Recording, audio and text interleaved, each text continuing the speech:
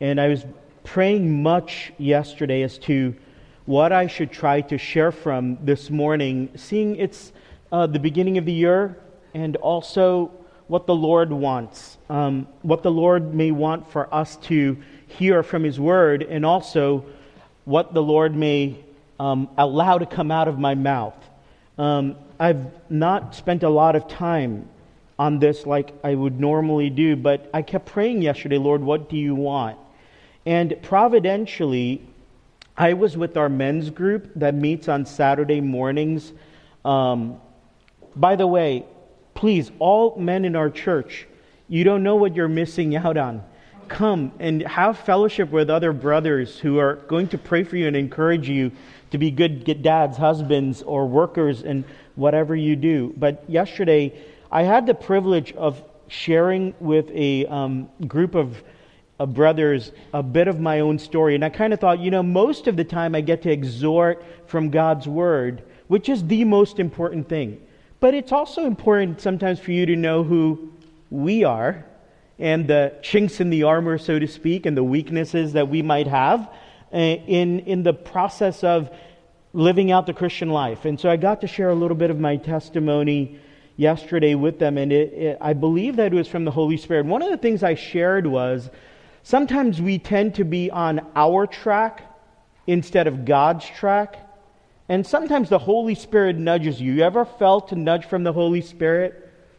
That's when this, maybe not an audible voice, but the strong feeling, if you're a believer, the Spirit is nudging you towards something. Maybe to speak to someone. Maybe to pause and pray for someone. Maybe to do something. And when we obey the Holy Spirit, it always turns out better than what we had planned first. Because the Holy Spirit knows exactly what we need and what needs to be done. So, as a New Year challenge, would you listen to God's nudgings? What He has to say? What He may want you to do today? He may want you to reach out to? Maybe pick up the phone? Maybe send a note? Maybe have a direct conversation. God is wanting to do something in our lives. The Lord kept prompting me to this passage in Genesis. Well, after all, Genesis is the very first book, isn't it? So maybe it's good to be in Genesis for a few minutes at the beginning of the year. But this character, who we just heard about, Joseph, kept coming up this week, believe it or not, in conversations. And so I kept thinking, maybe the Lord is really prodding me to say something about this passage and this character. And so I believe it's a spirit thing. Well, I want to ask you a question, and then I'm going to read a quote, and then we'll dive into our passage.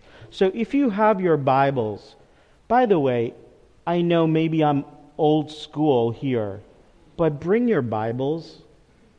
You can actually see context better if you get to bring your Bibles and see what's before it and what's after it. Now, I know our phones are really awesome, but I would encourage everyone to, perhaps if you are able to bring your Bibles.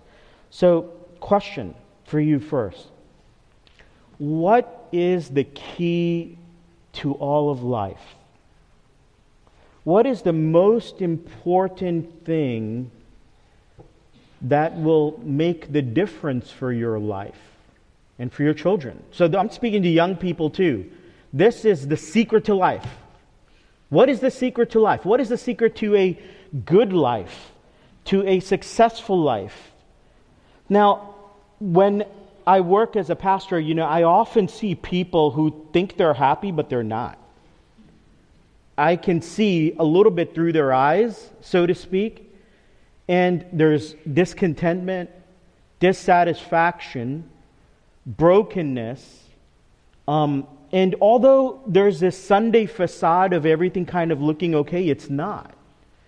And sometimes I kind of think, by the way, this is true of me and in my own life and family as well. I often think, what are we missing? What are you missing perhaps? And do you realize that there is a key puzzle piece to what you have been trying to put together of your life. There is a key piece that makes everything else work. Everything else succeed. Everything else have meaning. Greg spoke last week from Psalm 90, and the prayer of Moses at the very end said, Lord, establish the work of our hands. Can I ask you if you understand what that means? It means looking back on your life and realizing it wasn't all a waste. It means looking back on your life and realizing God did something with it. That God used you. That your life has value. That it was successful. That it was meaningful. That you were a key part in the kingdom of God, growing and coming. And so we pray that, Lord, let me not have a regret at the end of my life looking back and say, what did I give my life to? What a waste. I wished I had lived it differently.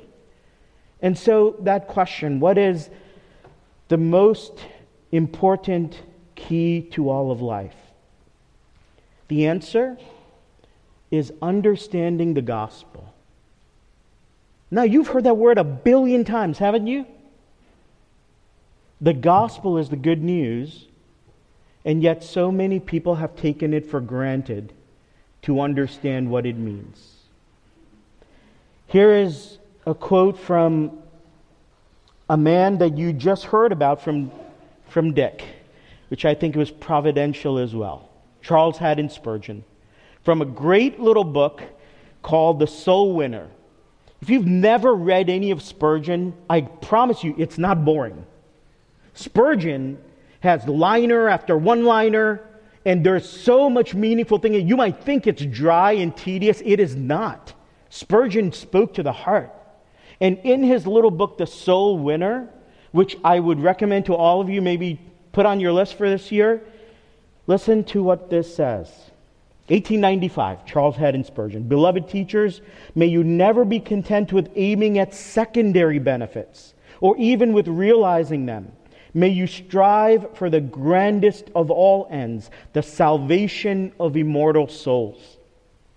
Your business is not merely to teach the children in your class to read the Bible, not barely to inculcate the duties of morality, or even to instruct them in the mere letter of the gospel, but your high calling is to be the means, in the hand of God, of bringing life from heaven to dead souls. Your teaching on the Lord's Day will have been a failure if your children remain dead in sin. Resurrection, then, is our aim. To raise the dead is our mission. Our goal, brothers and sisters, as Christians, is always to speak life into people's lives. You know, ordinary conversations around the water cooler, around the phone, or maybe in church, is to speak words that will bring dead souls alive. And that is always aimed at the gospel. It's always at the heart of the gospel. Is my title up here? The big deal about Christianity and the heart of the gospel. Eric told me that's too long. And I said, tough, it's last minute. The big deal about Christianity is that it is a key to life. It isn't just one more thing. It isn't just one more okay way to live.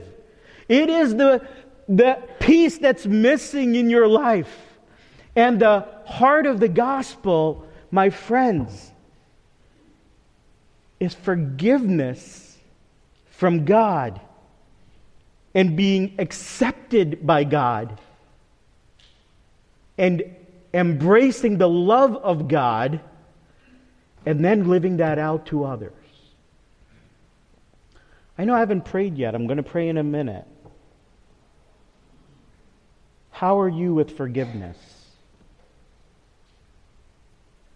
Are you still walking around carrying a huge load when instead you can have God's forgiveness to set you free? Many people live in prisons in their own souls because they don't know that freedom. They're actually plagued by guilt and things of the past. But God, in Jesus, offers forgiveness and acceptance and a love that will not let us go. How are you with forgiving others? Do you know that the idea of forgiveness is a hallmark of the Christian faith? That when we understand how forgiven we are, we in turn can actually forgive others who have done lesser things to us than we have done to God. That's the hallmark to having peace and success. Let's pray for a moment. Lord, we thank you for this morning. Thank you for this passage of Scripture. Help, Lord, O God, to speak into our hearts and into our lives through this very passage, because your Spirit is working, and we are your people, and you are desiring to feed us and give us exactly what we need this morning. And I pray that we would not miss it, that we would walk away only with your love and affection and forgiveness. And it's in Jesus' name we pray. Amen.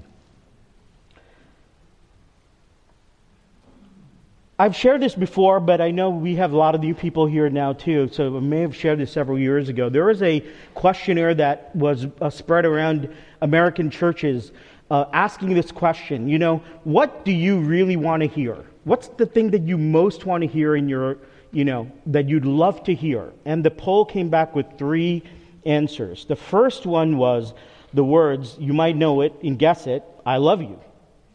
It's the number one message that was left on the phones on 9/11. All around the U.S.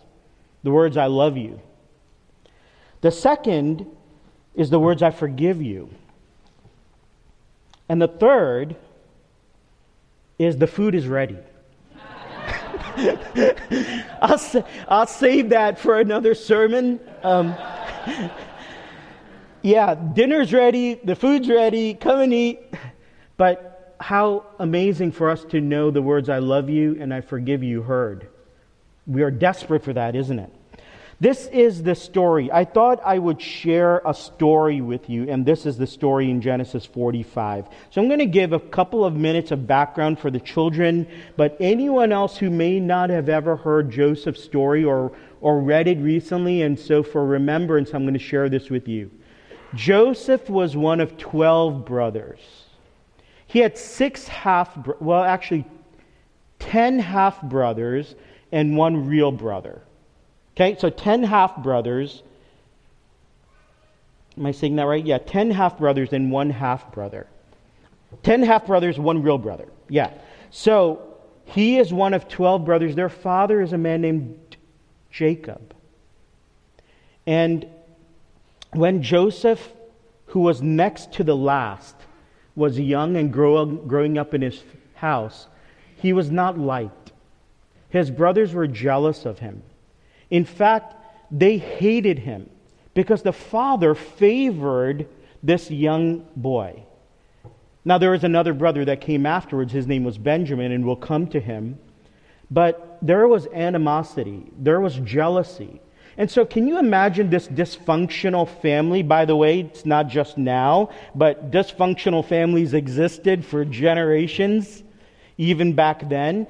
These are brothers that probably didn't get along, didn't talk well. Now, there are some reasons. Joseph said things that probably irritated them, and maybe timing and tact were missing sometimes. But there were all kinds of reasons, but they were a family that didn't really get along well. And the brothers actually tried to kill him. Now, I want you to hear this. They tried to kill their brother. One brother, named Judah, actually spoke up and said, now, after all, he is our brother. Let's not kill him. Let's just get rid of him. So they made a plan to sell him off. Now, think about this. This is olden times. They were going to sell him off to a slave trader. And this group of Ishmaelites came along, and while they were out in the fields, Judah suggests this, and the rest of them sort of submitting to Judah says, okay, fine. So they sold him for money But in the meanwhile, do you know where he was? He was in a pit. They had thrown him into an old cistern, an old well, and he was in that pit, couldn't get out, and he's crying out for them, his brothers, but they're not going to get him out. They actually left him there to die until these Ishmaelites came along, and then they sold their brother, their flesh and blood, for money. And they say that Joseph was around 17 years old at that time. And for the next 22 years, they did not see him. So Joseph is on this caravan of slave trade caravan, and they take him and sell him to another group of people who are called the Egyptians. Now, Egypt is the superpowerhouse of the superpower in the world. And they buy this young man who looks handsome and able to work, and a man named Potiphar, who is a leader in Egypt under Pharaoh, buys him for his household, and he starts to work as a slave. And through God's providence, he goes from Potiphar's house to prison for something he didn't do. He was accused of doing something with Potiphar's wife, which he didn't do. And then he was put in prison, and eventually, through one other person who was a prisoner, Joseph gets notification that Pharaoh wants to see him. And so Joseph comes before Pharaoh and reveals a nightmare, a dream to him. And Pharaoh takes him out of prison and elevates him to a high position in Egypt. Now think about this. He is a Hebrew. Jacob's from Hebron in Israel. He's sold away. He goes to a Potiphar's house as a slave and then goes to prison, and now is brought out and elevated to the second most powerful man in all of Egypt. That's what we read. Tell them that I am the father of Pharaoh and the Lord of all Egypt. That's a title that was given to him. And so Joseph is elevated, and there's a famine that hits the land. The famine that hits the land hits Israel and Egypt, and there's people dying. There's going to be a famine for several more years. So Jacob, the old man, who thinks his son was killed by an animal, says to the other brothers, Go buy food. I hear there's food in Egypt.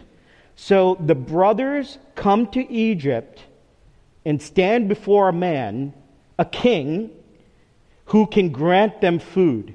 So they can buy food from Egypt and go back and feed their families. Otherwise, they're all going to die. And while they stand before the judge, this king, Genesis 45, shows us one of the most dramatic and climactic passages in all of the scriptures. By the way, even for non-Christians, this passage is called dramatic literature. Even non-Christians look at this story and say, wow, that is an incredible scene. If someone could only make a movie out of that. Now, this is what happens. Joseph could no longer control himself before all his attendants, and he cried out, have everyone leave my presence. So there's Joseph standing as an Egyptian in Egyptian garb. The brothers come in as Hebrews, as Israelites, to buy food. And so there was no one with Joseph when he made himself known to his brothers. And he wept so loudly that the Egyptians heard him, and Pharaoh's household heard about it. And Joseph says to his brothers, I am Joseph. Is my father still living? But his brothers were not able to answer him because they were terrified at his presence. Have you ever seen a court scene? Come on, we're Americans. We're used to this, right? If you're as old as I am, you remember weeks and weeks of court scenes with a gentleman named O.J. Simpson and many, many others. You know exactly what the inside of a courtroom looks like, even if you've never gotten a traffic ticket. And if you say you've never gotten a traffic ticket, you're lying. Everyone has seen the inside of a courtroom, or at least have seen pictures of it. And imagine looking up at the judge, and imagine that you're standing there and you're actually the one accused, and imagine you're guilty. You are guilty. You're not there by accident. You are guilty. You're standing in the courtroom and you see the judge in front of you. Maybe there's a jury. And you're looking into your judge, right into his face. I had to do this a few months ago. And I looked at him and I was like, Lord, please help him to be merciful. Help him to be a kind judge. Now, imagine looking up into that judge's face who can grant you life or death, so to speak, and you look at him and you see your worst foe. That's what's happening here. The brothers are standing in front of a man that basically just drops the bombshell and said, I am Joseph. And it says that they were terrified as soon as he said this. And they could not do anything. I'm imagining their eyes are getting big. Their knees are trembling. You ever seen nervous people? All the twitching and shuffling and nervous reactions. They're looking at Joseph in fear now because they just heard these words, I am Joseph. They see the face of their judge and their foe. But the story doesn't stop there. This is a marvelous story. The story continues to unfold in such a beautiful, sovereign, providential, good way. Joseph says to his brothers in verse 3, I am Joseph, is my father still living? But his brothers were not able to answer because they were terrified at his presence. Well, of course. Then Joseph says to his brothers, come close to me. When they had done so, he said, I am your brother Joseph, the one you sold into Egypt. And now do not be distressed and do not be angry with yourselves for selling me here, because it was to save lives that God sent me ahead of you. For 2 years now there has been famine in the land, and for the next 5 years there will not be plowing and reaping. But here again, but God sent me ahead of you to preserve for you a remnant on earth and to save your lives by great deliverance. So you're standing in that courtroom, right? You're looking, you're hoping for a kind face, and the face changes. Can you imagine if you're standing guilty and accused of something and you look and you actually see a friend? Oh, hey, Joe, you're a judge now? Remember when we were kids? And you begin to think, wow, there might be a chance for kindness here and mercy here. Listen to Joseph's words, all right? These are the brothers that left him to die. Joseph says, I'm your brother Joseph. Is my father still living? And then he says, come closer. Come close. Come close to me. I am your brother Joseph, the one you sold into Egypt. You see how he spells it out? You guys. I'm happy to see you, but you guys. I know what you did. You sold me away. You're guilty. But then he says, but don't be distressed. Don't be angry with yourselves. By the way, they were always quarreling. In fact, later on in this story, Joseph, when he sends them back, he says, please don't quarrel on the way, because I know you're like that. And he says, it was God who sent me ahead of you to preserve for you a remnant on the earth. By the way, that word remnant is an old word from the Old Testament, the patriarchal times. It's remembering God's promise to Abraham to keep his covenant, to preserve a group of people to be a great nation. And so Joseph is remembering Abrahamic covenant promises. God sent me ahead of you to Egypt to preserve for you a remnant on the earth so that your lives and your families will not become destitute. Now, if the story ended there, wouldn't you think that's a pretty good story? The friend is going to help them. Now imagine you're still standing there in that courtroom and you begin to see the face change again. Now look at verse 9 with me, or I'll read it for you. Now hurry back to my father and say to him, this is what your son Joseph says, God has made me Lord of all Egypt. Come down to me, don't delay. Now, you've already heard this several times, and I'm going to say it again. Joseph is repeating these words on purpose. Go and tell my father. He's not saying, go and tell your father. Do you know that by this point he has many times inquired about Jacob? By asking these men who were here previously, they didn't recognize Joseph. They've been coming and going back from Egypt several times. And he has said, do you have a father? Is he still living? Many times he has already heard that there is an old man named Jacob still living. But here, notice what he says. Go and tell my father that his son Joseph is telling him this. God has made me Lord of all Egypt. Come down to me, don't delay. Imagine looking into that judge's face who can grant you life or death and seeing the face change from your foe to a friend to now what? The face of your brother. Does anyone have brothers? Is anyone here a brother of a brother? Yeah, I am too. Guess what? Sometimes you look at your brother and you kind of think, how did we come from the same person? We're so different. Sometimes you don't even see eye to eye, right? You like different things, you do different things. So I have a younger brother. He's 3 years younger than me.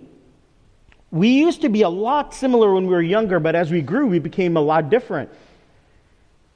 And sometimes we don't even agree on everything, but you learn that that's okay. You don't have to agree on everything, but we're still family. But I do know one thing. If there was something wrong with him, or if there was something wrong with me, they would be here today, jumping on an airplane because it's your brother.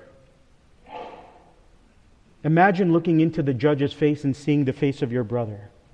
That's what Joseph is saying. Go tell my father. Hey brothers, it is me. Go and tell my father Jacob of all that I've told you and what God has done to me. God has made me Lord of all Egypt. And then he says these words, and I'll close in just a few minutes. Verse 10 says, you shall live in the region of Goshen and be near me, you and your children and grandchildren, your flocks and herds and all you have. I will provide for you there because 5 years of famine are still to come. Otherwise you'll become destitute. Do you realize that Joseph is basically saying, I want you to go get your stuff and come back so that you can be near me forever? Do you realize that Joseph is saying, I want to see you and I'm going to provide for you because otherwise you're going to die. And if you've ever wondered why little names and words show up in the Bible, it's never without a reason. Do you know that Goshen is in the northeast quadrant of the Nile Delta and probably the most fertile land in all of Egypt? And Joseph basically tells these brothers, not only are you going to go and get your stuff and my father and come back, but I am going to give you the fat of the land and take care of you and provide for you. Can you imagine that? As you look into the judge's face. So the judge's face changes again from that of a friend and a brother to that of their Savior. He says, I'm going to save you. Now, I have to ask a question here. If this was you, be honest, what would you say to these brothers? Do you know that there was a moment in Genesis 37, it says that when they had thrown him in the pit, he's crying out, brothers, don't do this, don't do this. I'm your brother. Please, please, I'm sorry. Get me out. Do you know what they did? They sat down and had a meal. Basically, they sat down and had a nice little picnic while Joseph is crying from the well and pleading with them for his life. Is that evil? That's evil. While he's crying out and pleading, they go ahead and just eat, talk, play cards. Do you think Joseph forgot any of that? Would you? Would you forgive and forget something that harsh? They lied to Jacob and told him that their son was eaten by wolves or torn up by wolves. And they dipped a coat that he had given him into goat's blood and said, your son's dead. Do you think for one moment over those 22 years, Joseph had forgotten any of that? Humanly, no. But here he is saying, you're my brothers, and I'm going to save you. I'm going to provide for you. Okay, 2 more minutes. Is this just a story? And is Joseph just a man? I want to tell you that the beauty of the Christian message is that God repeats himself and shows story upon story so that you will understand this, that he loves you and that he will forgive you, and that even when you least deserve it, God opens up everything to give you his riches and his blessings when we don't deserve it. Now, think about your life. Is it all perfect right now? Are your ducks all lined up in a row? Your children all behaving? Marriage is perfect? Church is perfect? God does not wait for that. Romans chapter 5 verse 8 is one of my favorite verses in all of the Bible. This is what it says. But God demonstrates his love to us in this, that while we were still sinners, Christ died for us. Do you know what the gospel is, my friend? What the key and significant piece is that makes everything else make sense? That when you least deserved it, when you were the scoundrels that we are, those brothers were scoundrels. They deserved the dungeon, right? So to speak. Joseph basically says, no, not only do I forgive you because I love you, but I'm going to give you all the best, everything. You see this? All the granaries in Egypt, all the good, I'm going to give to you. I know you don't deserve it, but I'm going to give you everything. Just come. Come to me. Well, the story ends like this. It says, he threw his arms around his brother Benjamin and wept, and Benjamin embraced him weeping. Now remember I said there was one brother that was full-blooded? That's Benjamin. Benjamin is the son of Rachel and Jacob, who were the parents of Joseph. So this is his own flesh and blood. He goes to this youngest brother, and he embraces him and kisses him and weeps upon his neck. And all the brothers are watching, and you know what they're thinking? Well, sure. Yeah, sure. You're gonna take care of Benjamin. You're gonna love Benjamin. Benjamin never did anything wrong. He's your own flesh and blood. But look at how the passage ends. And he kissed all his brothers and wept over them. And afterwards, his brothers talked with him. He goes from the top to the bottom. Reuben, Simeon, Levi, Judah, Issachar, Asher, Naphtali. Goes down the line to each of them, puts his arms around them, kisses them, and for the first time, they talk as brothers. Do you know what this picture is? This is a picture of the gospel. So my fear is that many of us walk around and we don't even realize how destitute we are. Many of us think we're fine. Many of us don't know we're starving. We think we're okay because of all the stuff we've piled up, our jobs, our pretend kingdoms, and all the while we're dying. And we refuse to come.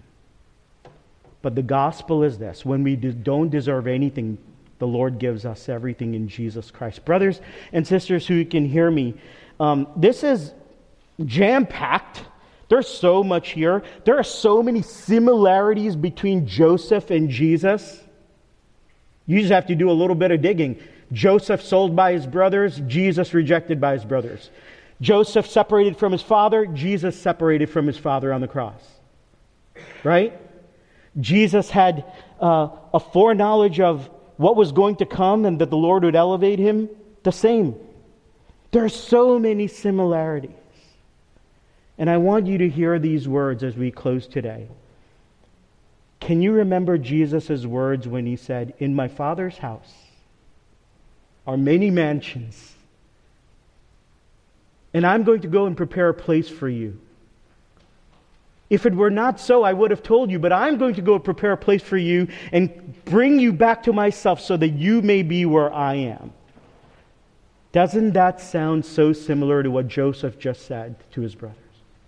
My friends, Jesus Christ is your Joseph. Would you embrace that? Forgiveness and love and acceptance will set you free.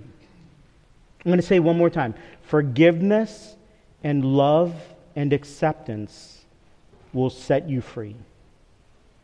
That's the gospel.